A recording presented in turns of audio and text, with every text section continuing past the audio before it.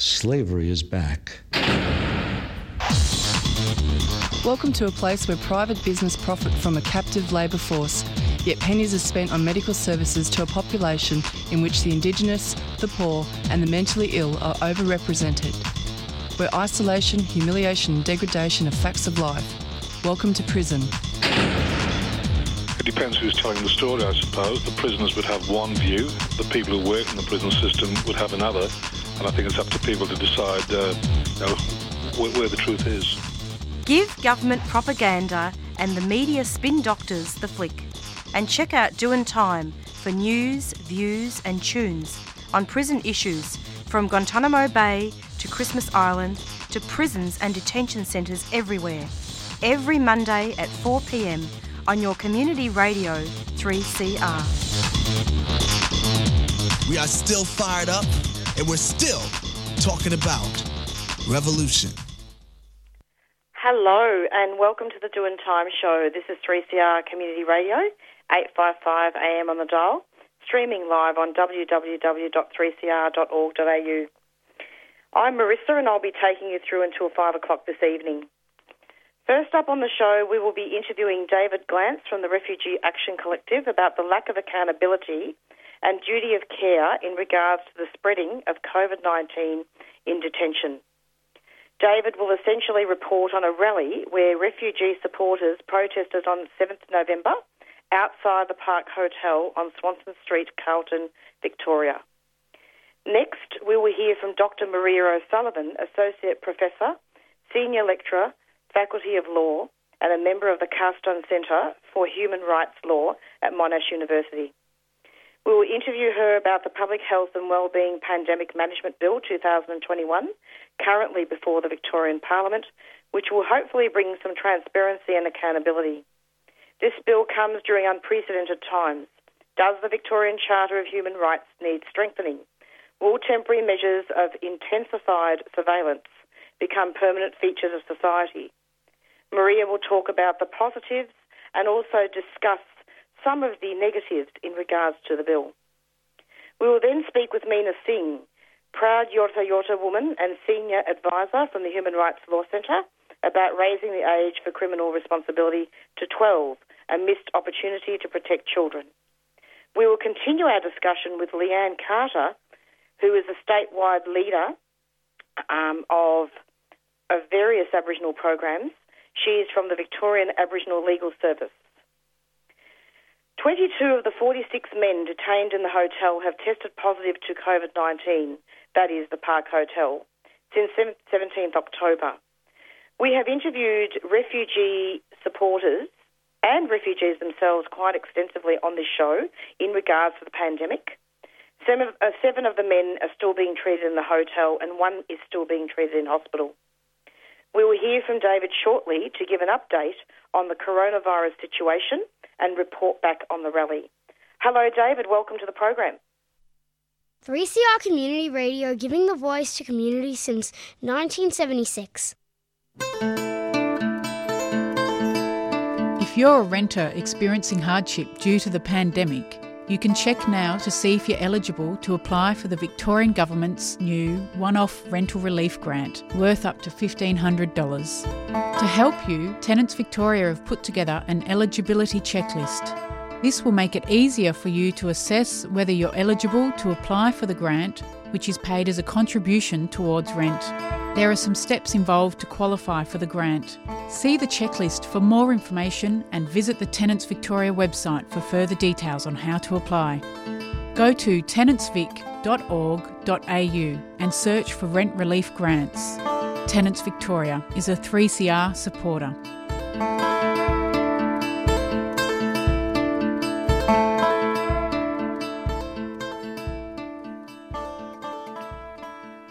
And just to correct myself there and enlighten listeners, you just heard an announcement about the rent relief grants. And I will now welcome David to the program. Hello, David. Hello, Marissa. Thank you very much for having me back on the show. Oh, it's lovely to have you back, David. And, you know, you've been with us quite a few times on the show now. Now, I'm wondering if you could just give us a little bit of background and an update on what's happening with COVID-19 and refugees, and essentially also report back on the rally that recently happened. Yeah, sure. Well, as you said, there are 46 refugees who are being held in the Park Hotel, or the Park Hotel Prison, as we prefer to call it, which is in Carlton on Swanston Street next to Lincoln Square. The good news is all 22 men have now recovered from COVID, and one man who was in hospital has been returned to the hotel. We did have hopes that the medical staff would refuse to return him because it wasn't a safe place to be, but unfortunately that didn't work out. So the good news is all 22 men have survived COVID, and no loss of life and hopefully no long-term injuries. The bad news is they're still there. They're still locked up for more than 8 years now by the Australian government. Having said that, 3 men were released on the weekend, 3 from the Park Hotel and 1 man from MITA, which is the camp detention centre up on Camp Road in Broadmeadows. So it's almost like a form of torture. The men are held indefinitely. They get COVID. Their mates get COVID. They recover from COVID. A few are released. Nobody knows why those 4 people have been released on bridging visas and why the others haven't. And so it's that psychological torture which continues, which means the men still in the Park Hotel and elsewhere in MITA and so on are living their lives in total abject misery. That is indeed a mixture of good and bad news, but the thing is now that there are inequalities, aren't there, in terms of access to testing and vaccines? Yes, well, there are inequalities all the way through the system. So people who arrive by air are allowed to live in the community while their asylum claims are resolved. These men aren't. People who came before Kevin Rudd shut the door in the middle of 2013 were allowed to settle into the community. Those who arrived the day after the government changed its policy, and some of these men only arrived on Christmas Island on Australian territory within days of that policy changing 8.5 years ago, they're still locked up. Absolute inequality. And then when it came to COVID, we've warned for 18 months that being trapped in a hotel with no outside ventilation, with guards who don't keep their distance, who are constantly coming in and out of the building, would lead to a COVID outbreak. It didn't happen 18 months ago, but it did happen last month, and 22 men suffered. And having COVID is not fun, even if you survive the process. Some people carry symptoms or carry long COVID for many weeks and months to come. So huge inequality. And then, as I say, there's the fact that some of these men, and overwhelmingly they were brought here under the Medivac legislation, which said if you were being held as a refugee or asylum seeker on Nauru or in Papua New Guinea by the Australian government, and you needed medical attention, that could be physical, that could be psychological, that couldn't be delivered there, you could be brought to this country for treatment. And they've been brought here, and most of them have been here for 2 years. Most of them have had no treatment. And then every now and then the government lets some people out. And in some ways, the uncertainty is what is doing people's heads in. There was a coroner's inquiry very recently about a man who committed suicide some years ago in Nauru. One of the many tragic cases, which is part of the refugee story. And the coroner was explicit. He said that this particular man was destroyed by the uncertainty, by not knowing what was going to happen in his life. And he went from being young, bright, positive person to being destroyed to the point where, tragically, he took his own life. And as listeners would know, if someone is in the prison system in this country, they know their release date. Whether they're there for the good reason or bad, they know when the doors will open and they will be released. These refugees have no idea if they'll be held for another 8 days, 8 weeks, months, or years to come. And it is such terrible cruelty when all of these refugees have been accepted as refugees by the Australian government, when there are tiny handfuls of people who could be welcomed into our community, given permanent visas, and allowed to rebuild their lives. And that's why we protest. You mentioned the protest. We actually protested on 3 successive weekends outside the Park Hotel. Despite, there was at the beginning there were some COVID restrictions, but we still made sure that we were out there in Lincoln Square. We had speakers from, we had a Labour MP, we had a Greens MP, we had refugees, of course, themselves speaking from inside the hotel, from those who had been released. We had a speaker from the Victorian Faithful Council and many more. And we sent a very clear message to the men in the hotel that despite the lockdown, when we had to disappear, we had not forgotten them, and the campaign will not let them down. And we sent a message to the government via the media that we were back on the streets once again after a very short break, and we will keep on fighting for the freedom of these refugees. Absolutely. And there was a speaker from the Greens as well, was there? Yeah, we had actually online, Lydia Thorpe spoke. She wasn't able to attend in person, but she spoke by phone. We did have Senator Janet Rice speak at the third rally, and we had the Federal Labour MP Jed Carney from Cooper speak.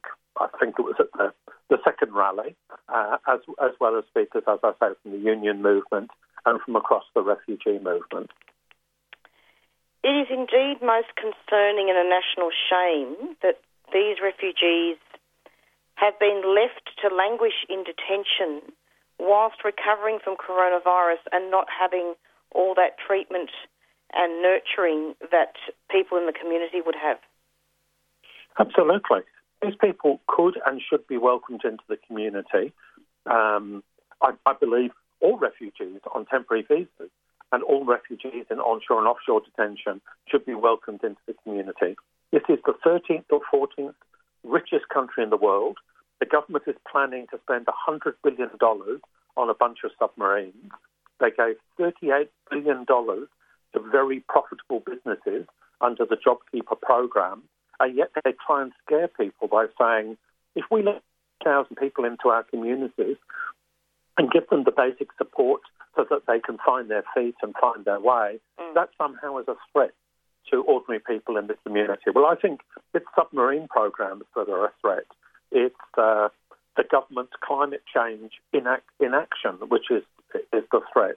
And the refugees are our brothers and sisters. These are our fellow workers. These should be our neighbours and these should be our workmates. And Refugee Action Collective is campaigning for every one of them to have permanency and the right to build their lives in safety in this country. The government says it will do that for small numbers of Afghan refugees, but yet there are Afghan refugees locked up in the Park Hotel. There are Afghan refugees in misery in Indonesia who were trying to get to Australia and were told that they would never, ever come here by Tony Abbott. So the government says it's concerned about Afghan refugees, as an example, and yet it leaves Afghan refugees in utter misery as a direct result, not of the Taliban, but of Australian government policy. So these are all parts of the story which Refugee Action Collective is taking up and campaigning over. And I should say to listeners, our next protest outside the Park Hotel is coming up on Friday, December the 10th at 6:30. Friday, December the 10th is International Human Rights Day. And we will be gathering in a vigil, a protest outside the Park Hotel. We will have musicians, we will have singers, we will have drummers, we will have artists, we will have some politicians, and of course we will have refugees speaking from inside and outside the hotel, including some of the men who were released this weekend. So if people can join us Friday, December the 10th, it's not too far away now, at 6:30 outside the Park Hotel. The bigger the crowd, the bigger the message. David, thank you so much for coming onto the program, and I'm really glad that you've actually described where the next rally is going to be. And look, a shout out to the refugees that have also been released because they've got no money and they're effectively being only been given three weeks of accommodation. 3 weeks accommodation. They've been given some Woolworths vouchers, but they don't have any form of transport. They don't have Mikey cards, and where they've been dumped into a motel, they live an hour's walk away from the nearest Woolworths supermarket. So, I mean, it's just a complete lack of humanity, even at the point where they're allowed to walk out the door. And, of course, they're wrapped, and they want to see all their brothers in the Park Hotel join them. Even at that point, the government just sticks in the knife and twists it. It is cruel and it is racist, and it has to stop. And we need to get that happening. David, thank you so much, Rally Happening. Thank you so much for coming onto the program, and we'll talk very soon. Take care. Take care. You too. Bye-bye. Bye-bye. You're listening to 3CR Community Radio 855 AM on digital and online. 3CR Radical Radio. The Black Lives Matter movement is not going away here or overseas. It gives me hope seeing the numbers of people that turn out to these Invasion Day demonstrations in Melbourne. It gives me the understanding that we will win, folks. We will succeed.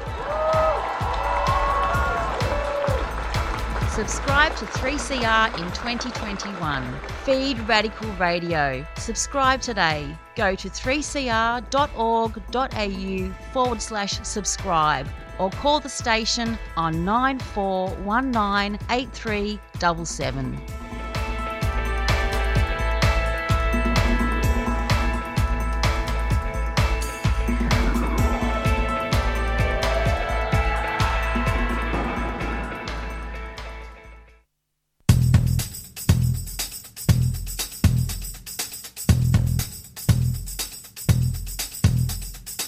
Across Australia and around the world, we've seen reactionary right-wing mobilisations around anti-vaccine, anti-lockdown and anti-public health demands. In response to this, the Campaign Against Racism and Fascism have launched the campaign Pro-Vax, Pro-Union, Anti-Fascist to combat the far right and to fight for public health, safety and social solidarity. Go to www.carf.melbourne to join the fight for the safety of workers in the community and against the far right. A 3CR supporter.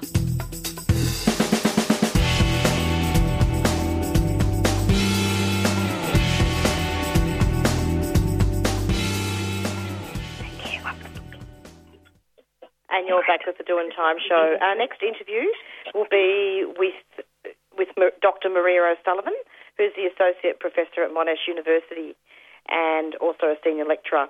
And we're going to be speaking with her, as I said in my introduction at the beginning of the show, we're going to be speaking with her about the Pandemic Bill 2021. Quite a few people have made comments on it, including Dr. O'Sullivan.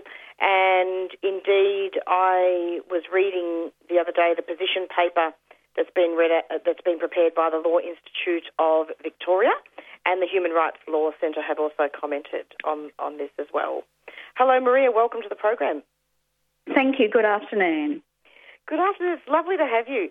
Now, Maria, there's been quite a lot, hasn't there? And then we've had far-right protests and we've had comments, positive comments, and also concerns about the bill. Could you just talk to listeners about just a brief summary of the bill and discuss a few concerns and positives? Sure. So we have the Public Health Wellbeing Act of 2008, which is the current legislation, but it's not really fit for purpose. And so this pandemic bill provides a lot more oversight and clarity about the public health powers. So we say it's more fit for purpose. I think the Victorian government have looked at New South Wales and New Zealand to ensure that we are, fairly consistent with other jurisdictions. So some of the advantages are the transparency. We have now in the bill a requirement that the Chief Health Officer advice and the Statement of Compatibility with the Victorian Charter both have to be put on a website. Now, that's within 14 days of the pandemic declaration being made, and some people say that should be shortened, but there is clearly a transparency improvement. The other thing also is the involvement of the Scrutiny Parliamentary Committee, and again, that is an improvement because it involves Parliament. They're all improvements. The other thing is that QR codes also get an enhanced protection, and I've personally been concerned about some of the Privacy Act problems with law enforcement officials accessing QR codes. So there's some of the good things.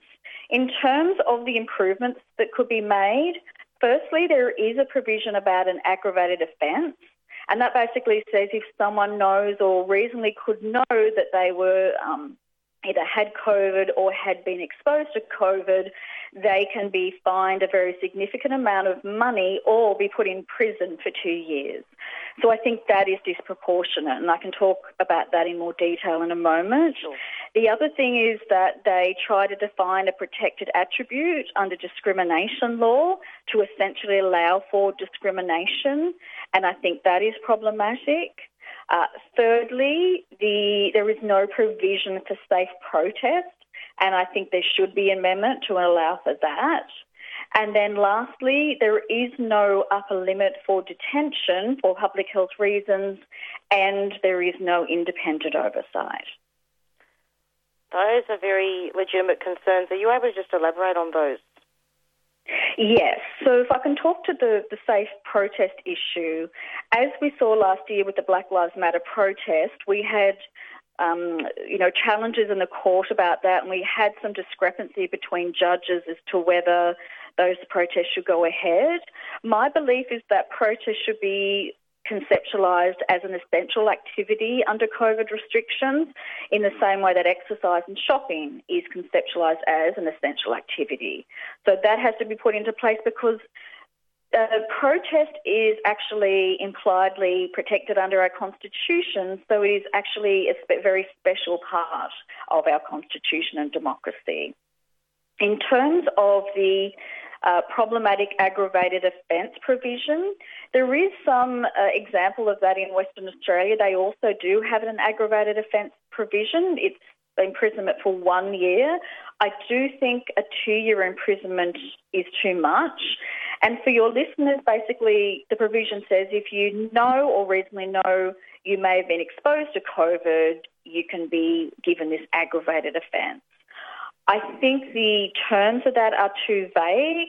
I think if it was to be retained, there shouldn't be imprisonment, only a fine system, and the criteria should be more narrowly defined. And then in relation to detention, there is always a red flag when you're talking about detention for public health reasons because the test is whether it's reasonably necessary for public health. And there is no upper limit for detention in the bill at the moment. And I always want to see an upper limit because otherwise, technically, the detention can be indefinite. Really? That is very concerning, Maria. Yes. So the viewers may have heard of the infamous case of Alcatel back in 2004, which involved an asylum seeker who was subject to indefinite detention because they couldn't be given a visa here, but neither could they be returned to their country of origin.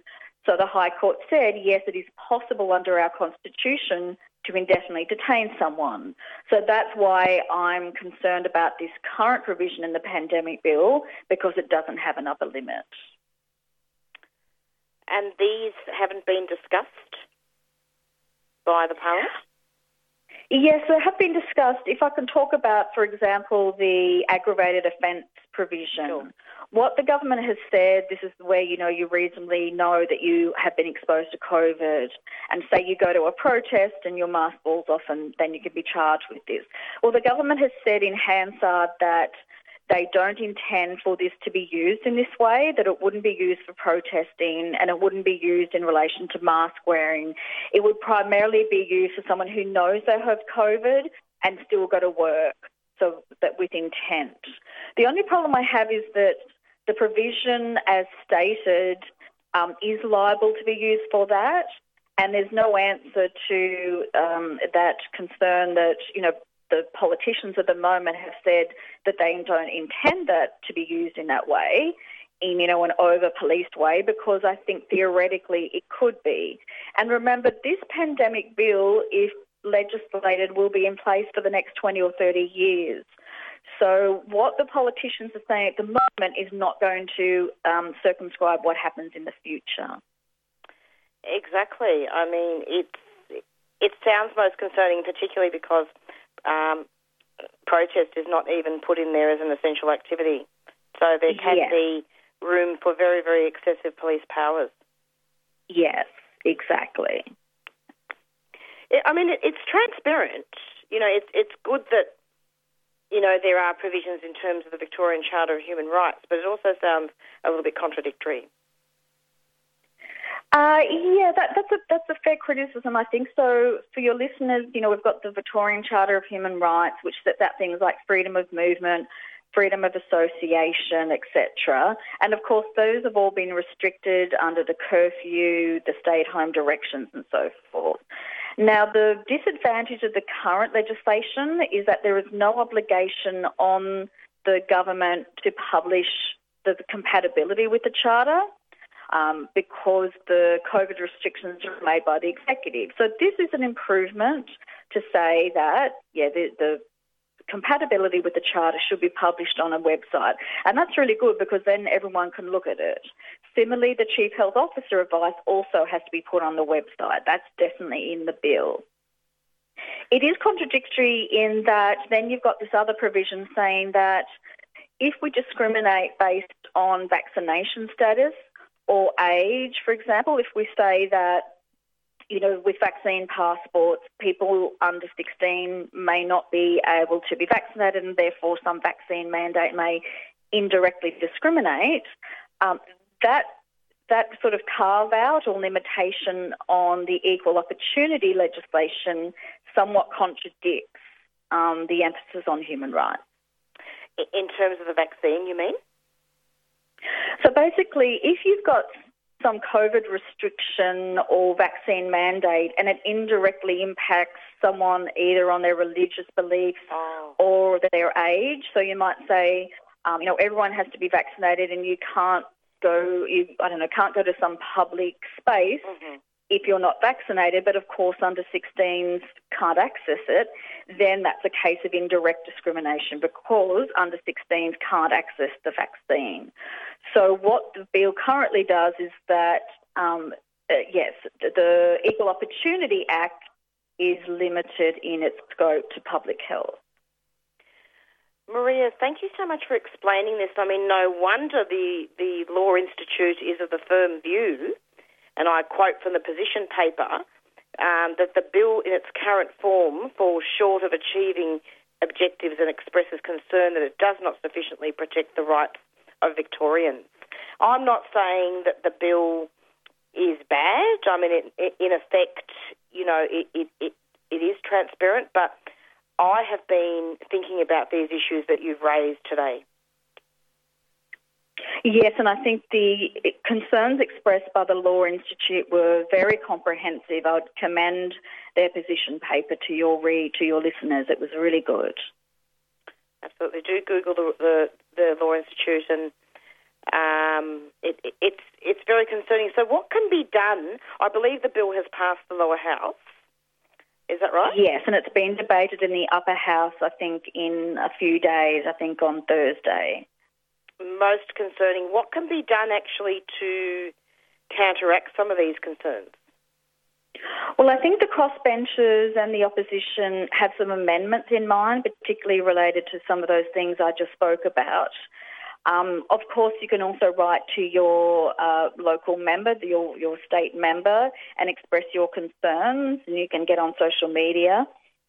But I think, the law community is quite agreed on some of the core issues. There may be a little bit of disagreement as to the form an amendment should take. For example, some people want detention to be overseen by the Victorian Tribunal, VCAT. Others may want the Ombudsman.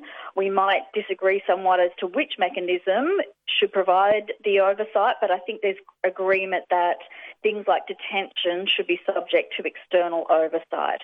So I think the law community has come together really well and set out some of the amendments that need to be made, and that makes the job of the parliamentarians a little bit easier, I think, in structuring their proposals. I mean, a particular concern is the fact that what if, it may be 10 years before another pandemic happens. I find this very, very challenging. Yes, and that's why we've got to make sure that the text of the provisions in the bill are clearly set out and have criteria, because if politicians say, well, we don't intend for these things to be used in a certain way, that will not bind any future government. So it's very important that anything that is concerning, for example, in relation to protected attributes under discrimination law, the aggravated offence, the remit of detention is all clearly set out in the draft legislation. Maria, thank you so much for coming onto the program. It's been a most productive discussion. And great, it was a pleasure. It was lovely to have you. Thank you so much. Thank you and good afternoon. Take care. Bye. Bye-bye.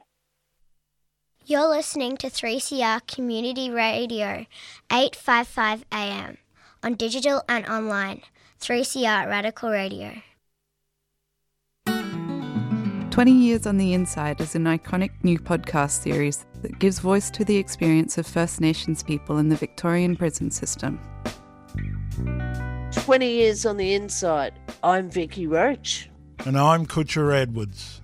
This series reflects on 20 years of listening to our mobs on the inside as part of the Beyond the Bars prison broadcasts. 20 Years on the Inside is essential listening for anyone looking to educate themselves about the realities of life on the inside and the need to end Aboriginal and Torres Strait Islander incarceration. Well, a lot of the boys mentioned about being in jail. What you do really isn't who you are. You know, it's how you love your family, it's how you care about your cousins, and it's how you care about your people. That's what this is about for me. Catch the podcast via the 3CR website or on your favourite podcast app.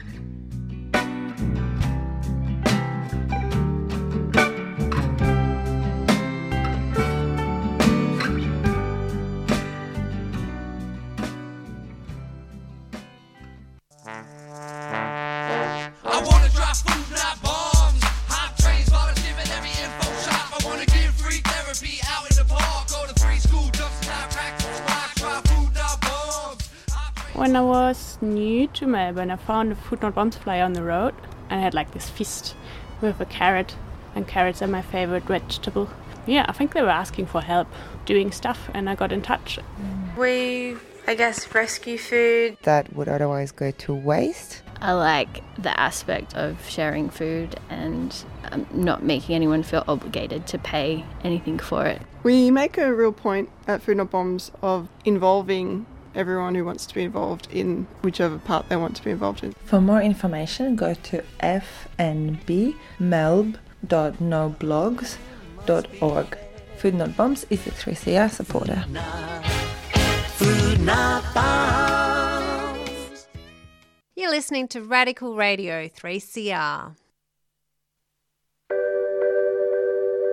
Councils around the country will put on Disability Day events, and quite a few of them will not include people of colour, First Nations people and Black people. So I think it's pretty cool that everyone you'll hear on air today will be a person of colour, and the majority of them will be people with disabilities as well. I think when we were preparing for this show and for this day, we wanted to talk about how we could explain the concept of power from the margins and why it is that we've chosen to focus on Black people, Indigenous people and people of colour. And I think, in one word, it's intersectionality. It's the fact that people experience forms of oppression, different forms of oppression at the same time. And most people don't realise that you can't have racial justice without disability justice and vice versa. We need to keep radical voices on air. Subscribe now. Go to 3cr.org.au/subscribe or call the station on 9419 8377.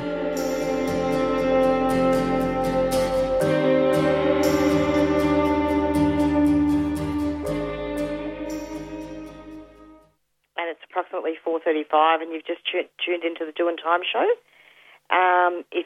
In case you just tuned in, it's been a long day.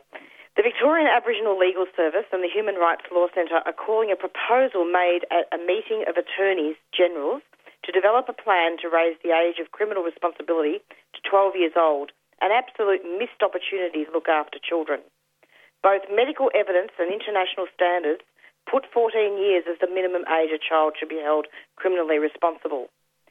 So to talk about the proposal, and I've actually quoted from a media release put out by the Human Rights Law Centre, I'm going to be speaking with Leanne Carter, who we've had on the show a few times now. She's the statewide Community Justice Programs Leader at Victorian Aboriginal Legal Service. And I want to speak to her about what she feels is happening and discuss these very important issues. Hello, Leanne. Welcome to the program. Good afternoon. How are you going? Oh, it's lovely to have you. Leanne, just as a protocol, can you just say what land you're from? Wurundjeri and Noongar, and I'm standing on the Kulin Nations of Wurundjeri people today. Wonderful. Leanne, talk to me. What's been going on with this proposal about criminal responsibility? Isn't this devastating? It is. Look, the battle for raising the age of criminal responsibility has been going on for a few years now.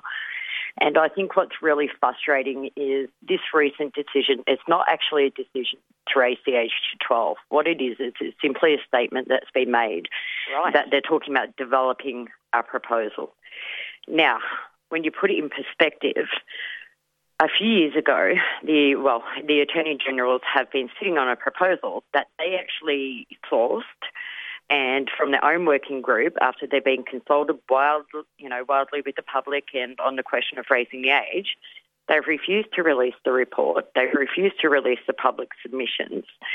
So what they're simply saying is that even though all the recommendations have said that the very minimum is 14, they're now discussing about making, talking, and that's simply it, kicking your can down the street, talking about developing a proposal to make the age of 12, which is far below the 14. We're talking about 12-year-olds, we're talking about kids that are still packing their lunches and going to primary school. Absolutely, absolutely. And so this is Victoria we're talking about, right?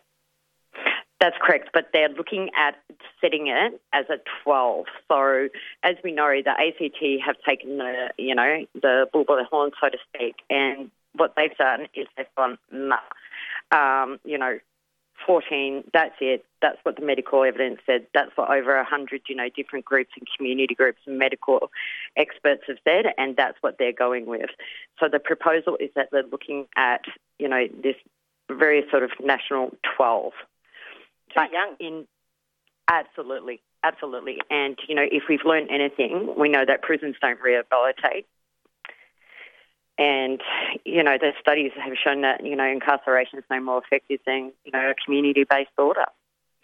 And unfortunately, as I said, we are talking about primary school-age children that, are still developing. Their brains are still developing. They're still, going through all their very childlike behaviours. And it's extremely disappointing. And, it's just really paying lip service to something that's so significant in every young person's life.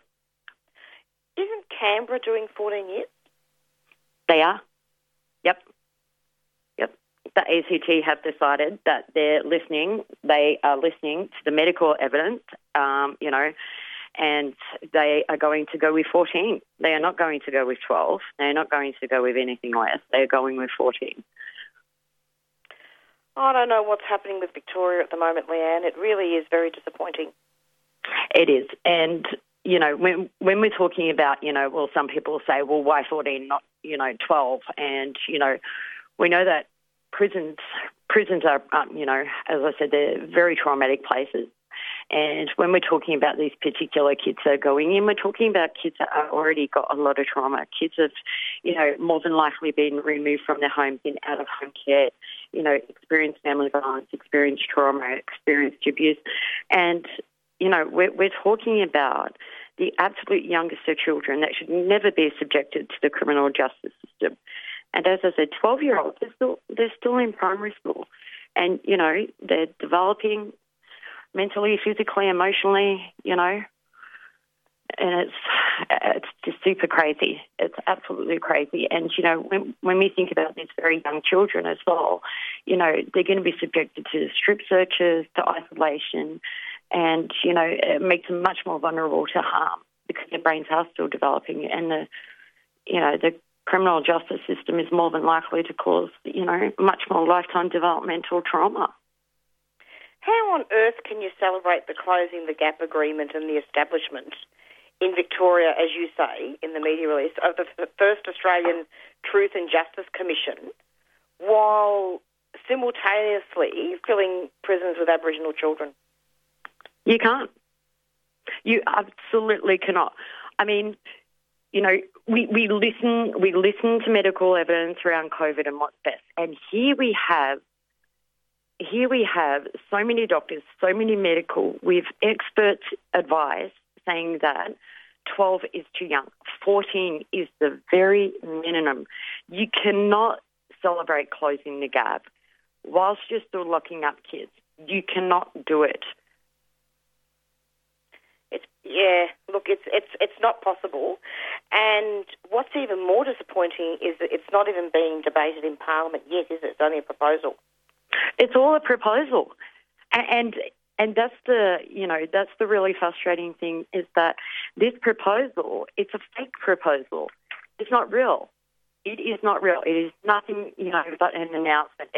It is an attempt to say to the public, we're serious. We want to address, everyone's concerns about, young people staying out of prison and, but in all reality, it's just a discussion about making perhaps, something that may not eventuate. And it's time to push back. It's time to push back. 12 years old is not good enough. It is not good enough for what we've been fighting for.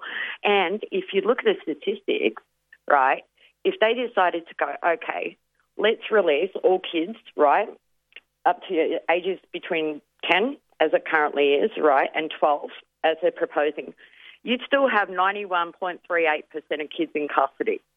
That's how much of a difference this would make. Yes. 91% of those kids that, were in custody would still be in custody if they changed it to 12. It would not have any impact whatsoever. Absolutely. And also, not to mention the fact also that, young people present with multiple needs, disabilities, trauma, and more likely subject to child protection orders. Absolutely. Stolen generation. That's it. And, these kids, they're very, these are very, very young kids. They're often, disengaged with school. They're often out of home. They've, more than likely got a disability, if not alcohol fetal syndrome or, an intellectual or a cognitive impairment of some sort. These are the sort of kids that we are locking up. Correct. Yep. And, Leanne, I don't know if we can connect this. I mean, I certainly see this as a very deep connection in that I was speaking to Dr. Maria O'Sullivan prior to your interview in regards to the pandemic bill in its current form, and we were talking a little bit about concerns in regards to, discrimination of certain communities, looking at protest not being an essential thing. Could this pandemic bill impact Aboriginal children? This pandemic bill has the current bill? Yeah. Yes, absolutely. Talk to me about that. Okay. We've already got we've already got a group of vulnerable kids, right? Now, when we're talking about,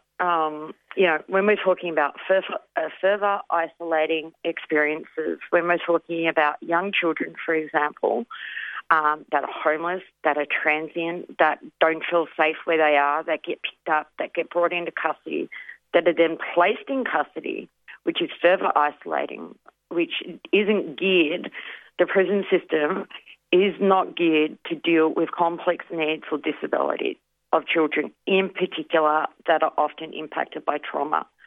So the impact, as we've seen, kids being social, kids are social, right? Yeah. And we know they like to get out. They know, they like to go to school. Some do, some don't.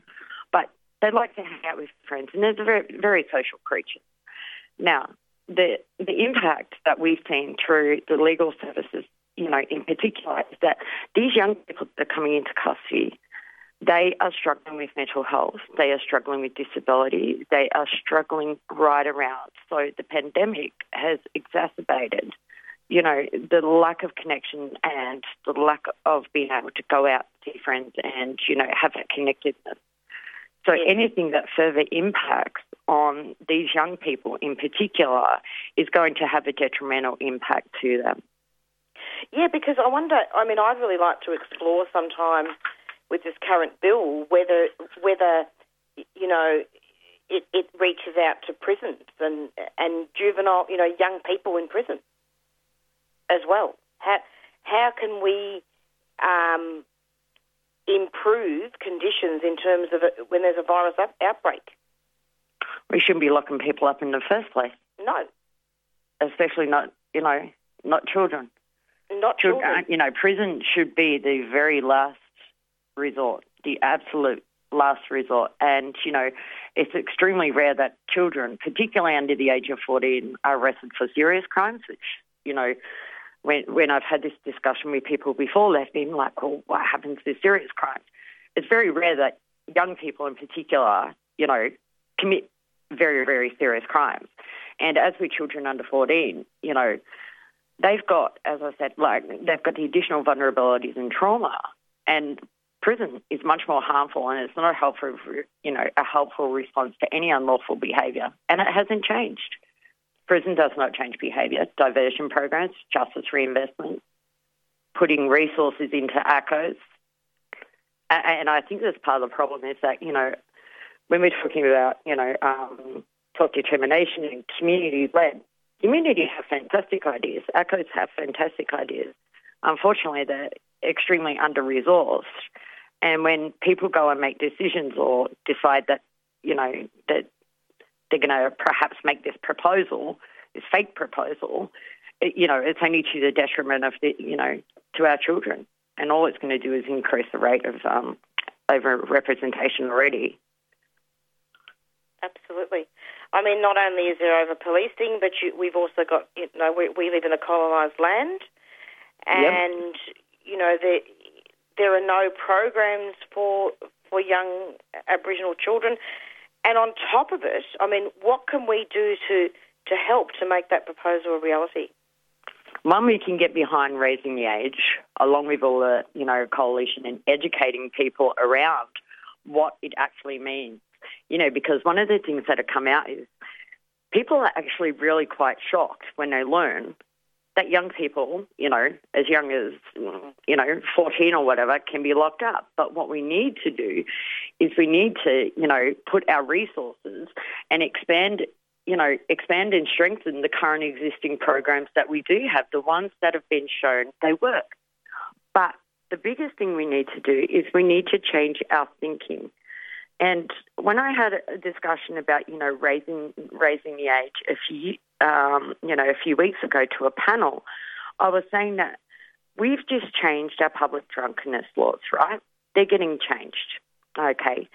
Now, if we can change our way of thinking about how we view public drunkenness and not have a legal response, but have a medical response, then why can't we do the same with children? Why can't we change our thinking about having a social and a health response and not a one-size-fits-all?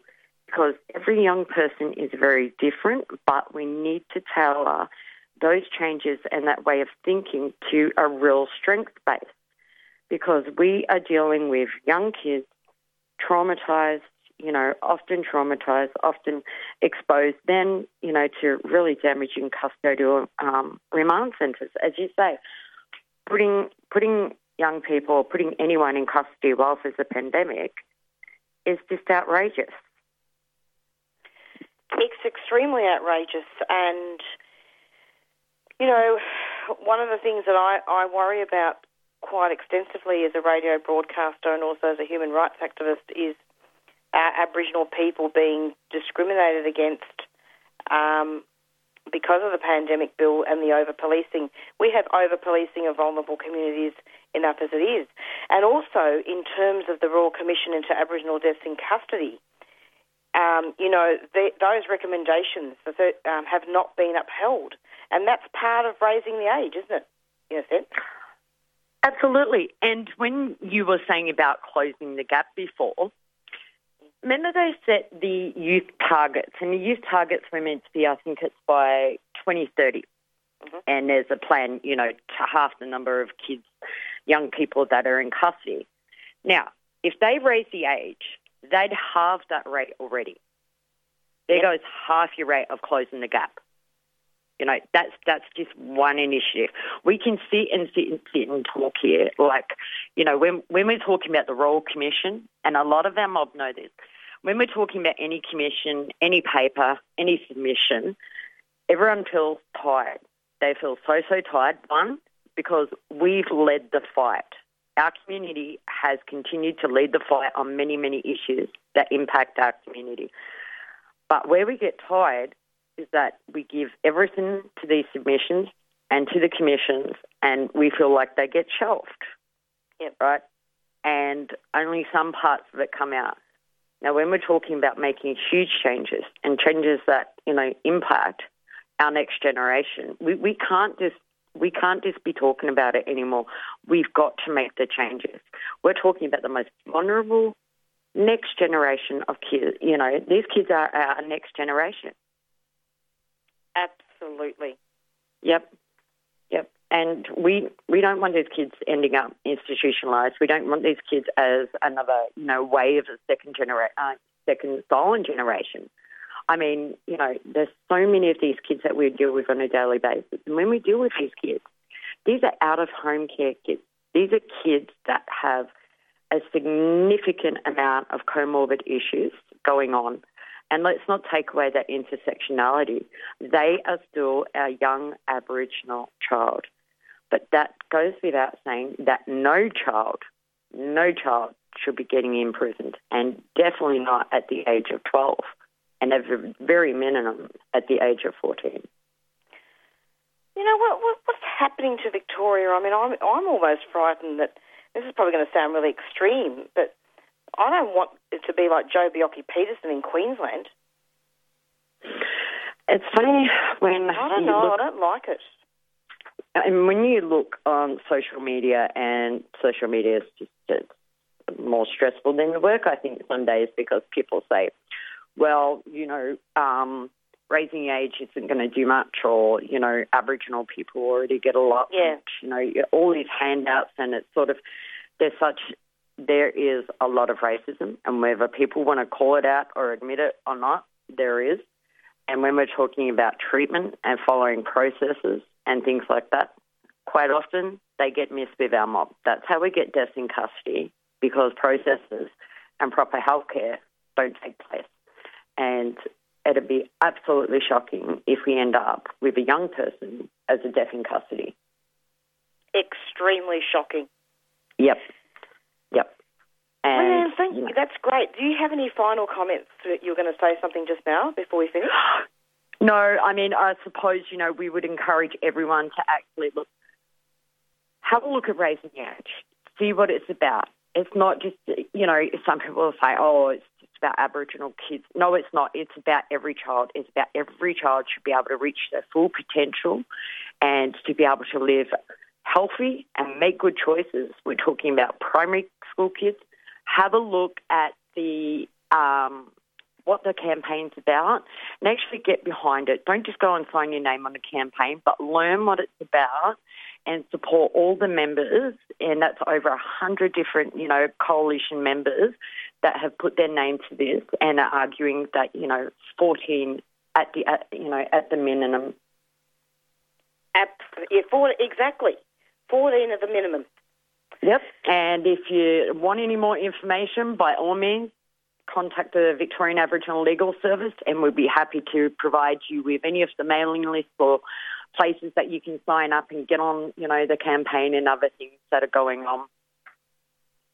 Leanne, thank you so much for coming onto the program, and I'm sure we'll be having you back. I mean, I don't think genocide and dispossession are going to be going away anytime soon. No, and we're definitely in for the long haul. We're in for the long fight on this. Absolutely. Thanks so much. You have a good afternoon. You too. Take care. Bye. Bye-bye. Hi, we're the Marindas, and you're listening to 3CR Community Radio 855 AM. Hi everyone, my name's Robbie Thorpe. I'm with 3CR Community Radio. Every year we have a subscription drive. It's a way of supporting our organisation maintain itself through the year, and we rely on the support of the community. One way to do that is to subscribe and become a member. Become part of this organisation itself. Get in contact with 3CR. You can go to the website 3cr.org.au, or you can ring on 9419 8377. 3CR ensures that our voices, Aboriginal voices, are heard on this radio station. So it's a good way of supporting Aboriginal people as well by becoming a subscriber for 3CR Community Radio. And you're back with the Doing Time show, and we have about a minute to go before I'm out of here. And stay tuned for the Doing Time show every Monday from 4 to 5. And also, I'd like to thank all our guests for coming onto the show. Stay strong and take care of each other, and keep up the fight. Bye.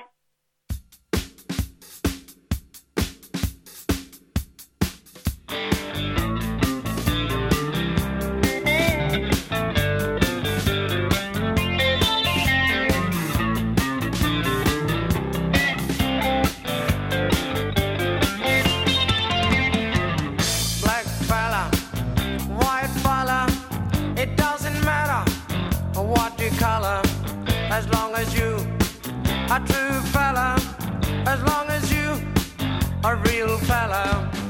All the people of different races with different lives in different places. It doesn't matter what your name is. We got to have lots of changes. We need more brothers if we're to make it. We need more sisters if we're to save it. Are you the one who's gonna stand up and be counted? Are you the one who's gonna be there when we're shouting? Are you the one who's always ready with a helping hand? Are you the one who understands this family plan?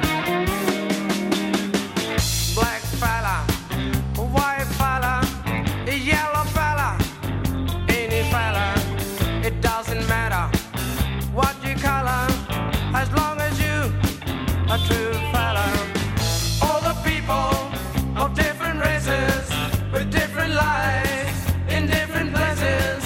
It doesn't matter which religions, it's all the same where the ship is sinking. We need more brothers if we're to make it. We need more sisters if we're to save it. Are you the one who's gonna stand up and be counted? Are you the one who's gonna be there when we're shouting? Are you the one who's always ready with a helping hand? Are you the one who understands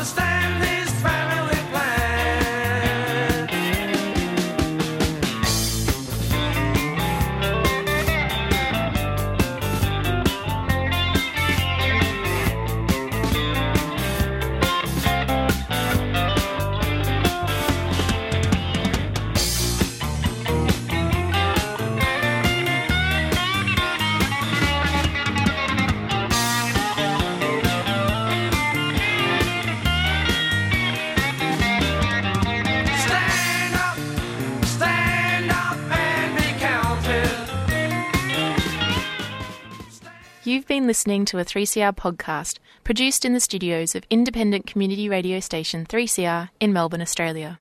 For more information, go to allthews.3cr.org.au.